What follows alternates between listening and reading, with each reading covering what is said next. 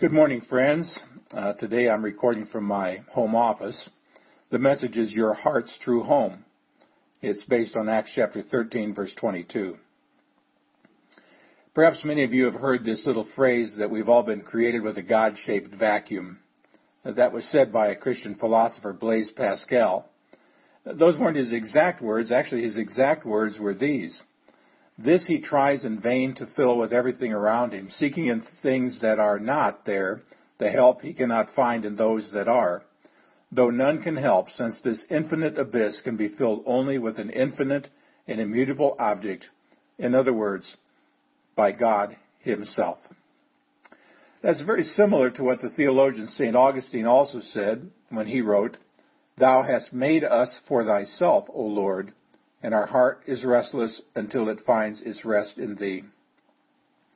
This is our true home, and this is where we belong, in a personal relationship with the God of the universe, whom we encounter through his Son Jesus. And so the very best thing you can do for yourself and for the world around you is to devote your time and energy and effort towards seeking God. It's by far and away the best way to live. Now, if you've been listening to these messages regularly, several weeks ago we talked about seeking God's face.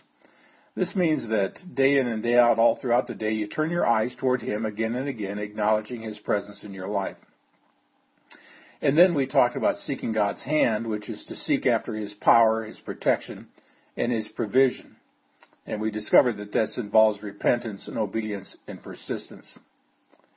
And so we've talked about seeking the face of God, we've talked about seeking the hand of God, and today we'll talk about seeking the heart of God. And seeking the heart of God means to live according to his priorities. In other words, that which matters most to God becomes that which matters most to you. In seeking that which matters most to him and living according to his priorities, we're drawn into a deeper relationship with him.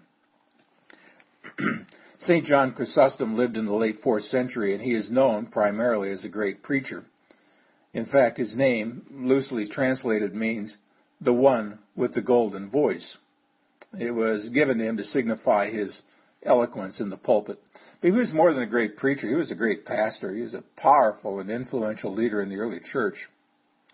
Now, in the early days of his life, he followed what had become kind of a fad in Christian circles in the early centuries. Back then, if you wanted to be really, really spiritual, you went to the desert and became a hermit, devoting your life to ceaseless prayer and Bible study, and you denied yourself not only every luxury, but even the most basic comforts, such as eating a normal meal, or sitting down to relax, or even laying down to sleep. In fact, he spent 2 years in the desert on his feet, even sleeping while standing up. Well, the combination of these harsh conditions and his radical diet created permanent damage to his stomach and kidneys, and he was plagued by health problems for the rest of his life. And by the way, this is why we need to measure all Christian teaching, whether it be ancient or modern, according to Scripture, because there will always be those who take a biblical concept and pull it out of its scriptural context and distort it way beyond recognition.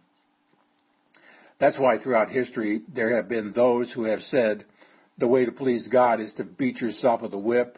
I mean, this will prove how sorry you are for your sins. Or the way to please God is not fasting for a short time. The way to please God is fasting for such an extended period of time that it almost kills you.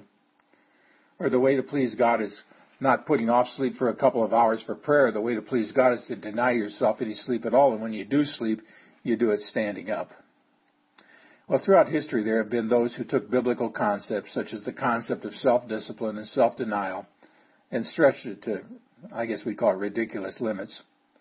And no doubt there are many modern-day counterparts to this kind of extremism and legalism going all the way to the left and all the way to the right. So we need to compare the teaching of Christian leaders with the teachings of Scripture.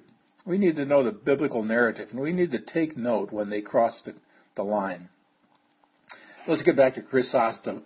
After 2 years in the desert, he realized that this brutal nomadic lifestyle was getting him nowhere, so he returned to Antioch, and he began the process of ordination for ministry in the local church.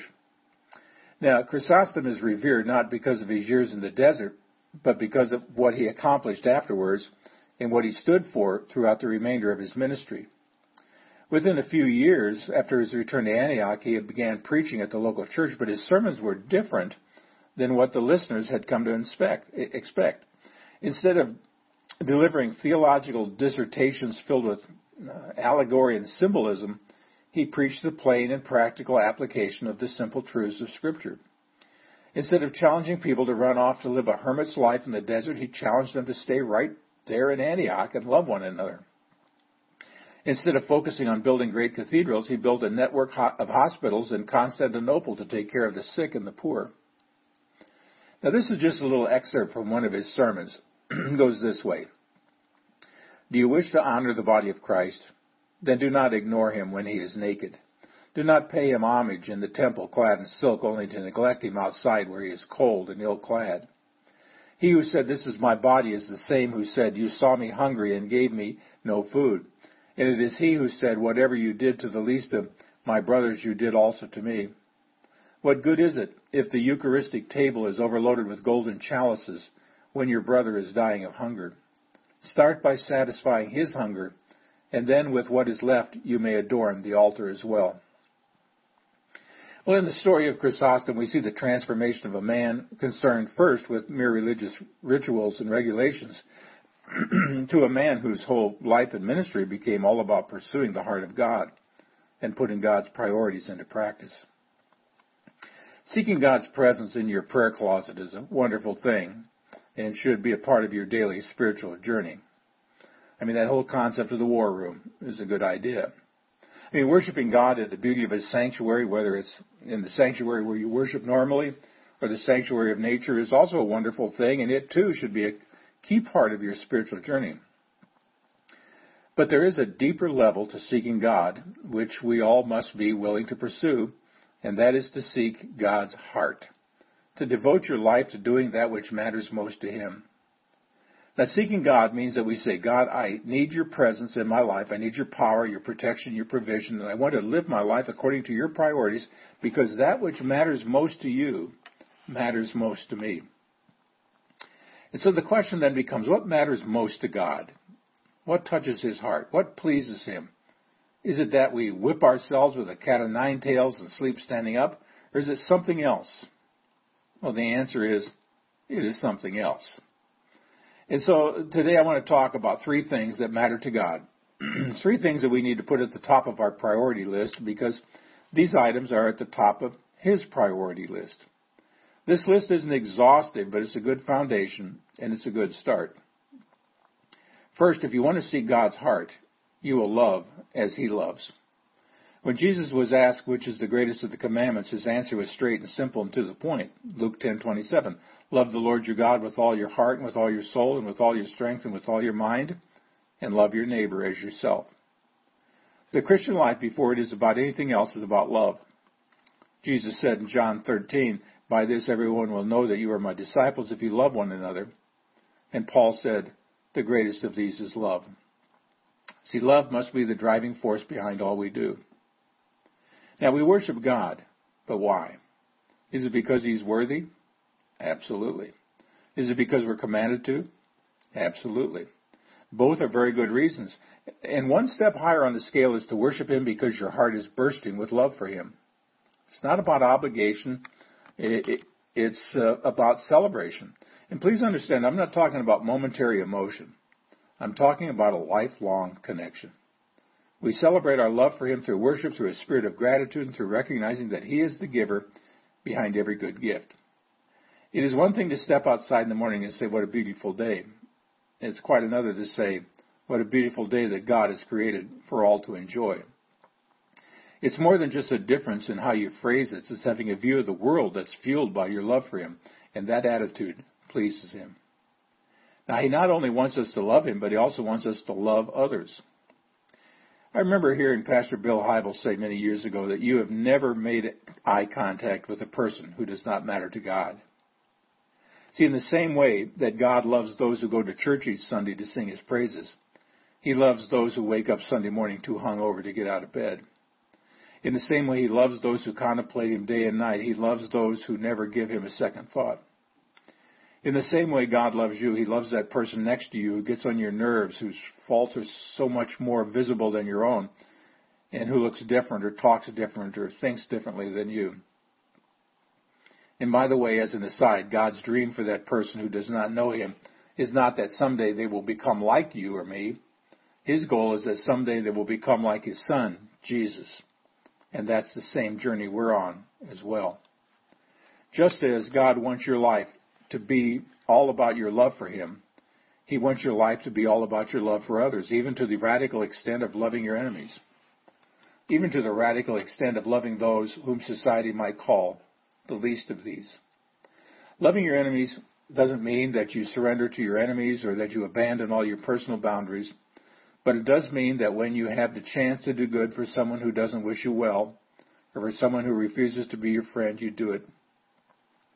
Seeking the heart of God means that you live with the attitude that says, I want to make my life all about love, loving God above all else, and loving others as I love myself. This attitude leads us straight to the next priority that I want us to consider. It's this. Seeking the heart of God means that you will make your life all about serving others. Now, it's not enough to say, of course, I love people. Words can't describe the feelings I have in my heart for all mankind. I love everybody, especially when they stay out of my way. Now, that can't be our attitude. Jesus said in Mark 10, whoever wants to be great among you must be your servant, and whoever wants to be first must be slave of all.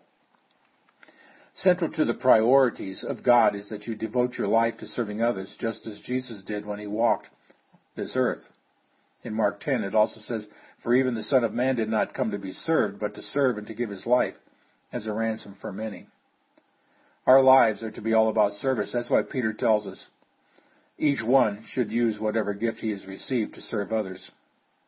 He's saying that whatever God has given you in terms of resources, talents, skills, and opportunities, you should use them not for yourself, but for the betterment of others.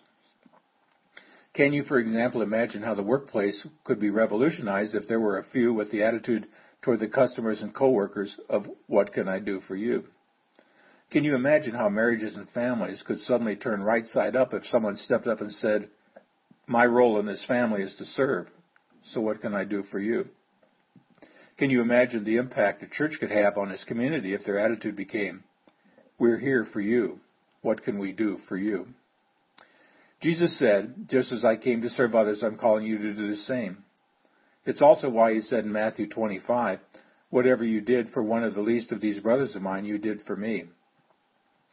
Seeking the heart of God means that we care more about what He cares most about, and He cares about serving others. Now, there's one more priority that I want us to take a look at. God wants us to love, God wants us to serve, and He wants us to obey. So let's put it this way. Seeking the heart of God means that you will get serious about a life of holiness. When God chose David to be king, He said, I have found David, son of Jesse, a man after my own heart. He will do everything I want him to do. The New American Standard Bible says, who will do all my will. Now, do you see the connection? A man or a woman seeking after God's own heart will do all His will, all that God asks them to do. Now, His goal for you, believe it or not, is nothing short of perfection, that you become just like His Son. You can read that in Romans 8:29. Our total and permanent transformation won't take place until we enter into His presence. Until that day, He wants us to engage ourselves in the process of becoming more like Him every day of our lives. In other words, He wants you to be serious about obedience. And He wants you to be serious about holiness. He wants you to be serious about doing all His will. God's priority for you is that you become holy. And as far as you're concerned, your holiness matters more than anyone else's. After the resurrection, John spent some time alone with Peter, restoring him back into leadership and challenging him to move forward into the future, warning him that he would face some tough times in the days to come. John looked over at Peter and said, well, what about him? Jesus answered, if I want him to remain alive until I return, what is that to you? You must follow me. In other words, Jesus said, John has his own story and his own journey, but that has nothing to do with your relationship to me. In this context, what matters most is the person you're willing to become. Now, there are many who want to make their lives and their ministries all about the holiness of others, or to be more specific, the lack of holiness in others. They claim to be speaking for God, but all they do is point their fingers at everybody else. Now, I want you to know that as far as you're concerned, God is most concerned with the person you're becoming in your own journey into holiness. God's priority for you is not that you become the world's critic, but that you become the world's example of what He has the power to accomplish in the life of someone who seeks Him above all else. Seeking the heart of God means that you strive to build your life on His priorities. And the foundational priorities of God are that you love Him and you love others, and you serve Him by serving others. And every day you move in the direction of holiness, in the direction of obedience, and in the direction of doing all His will. Seeking God is about more than just standing on a mountaintop, overwhelmed with emotion as you gaze into heavenly skies. To be clear, these mountaintop experiences are wonderful and transformational. I encourage you to go to the mountaintop as often as you can, but that's not all there is to seeking God. Seeking the fullness of God in your life means that you come out of the prayer room and out of the sanctuary and into the streets where the people are. Seeking the fullness of God means that you exit the desert and go back to Antioch so that you can start serving others in the name of Jesus. Seeking the heart of God means that you determine to build on your life on His priorities, so that what matters most to Him becomes what matters most to you. And what matters most to Him? He wants you to love Him and love others. He wants you to serve Him by serving others. And He wants you to walk with Him on the path of holiness, eager to do all His will. In doing this, you're saying, God, doing that which matters most to you matters most to me. On this I will build my life. In response, God will say, here is a man, here is a woman, after my own heart. Until next time, see the vision, live the mission, and feel the passion.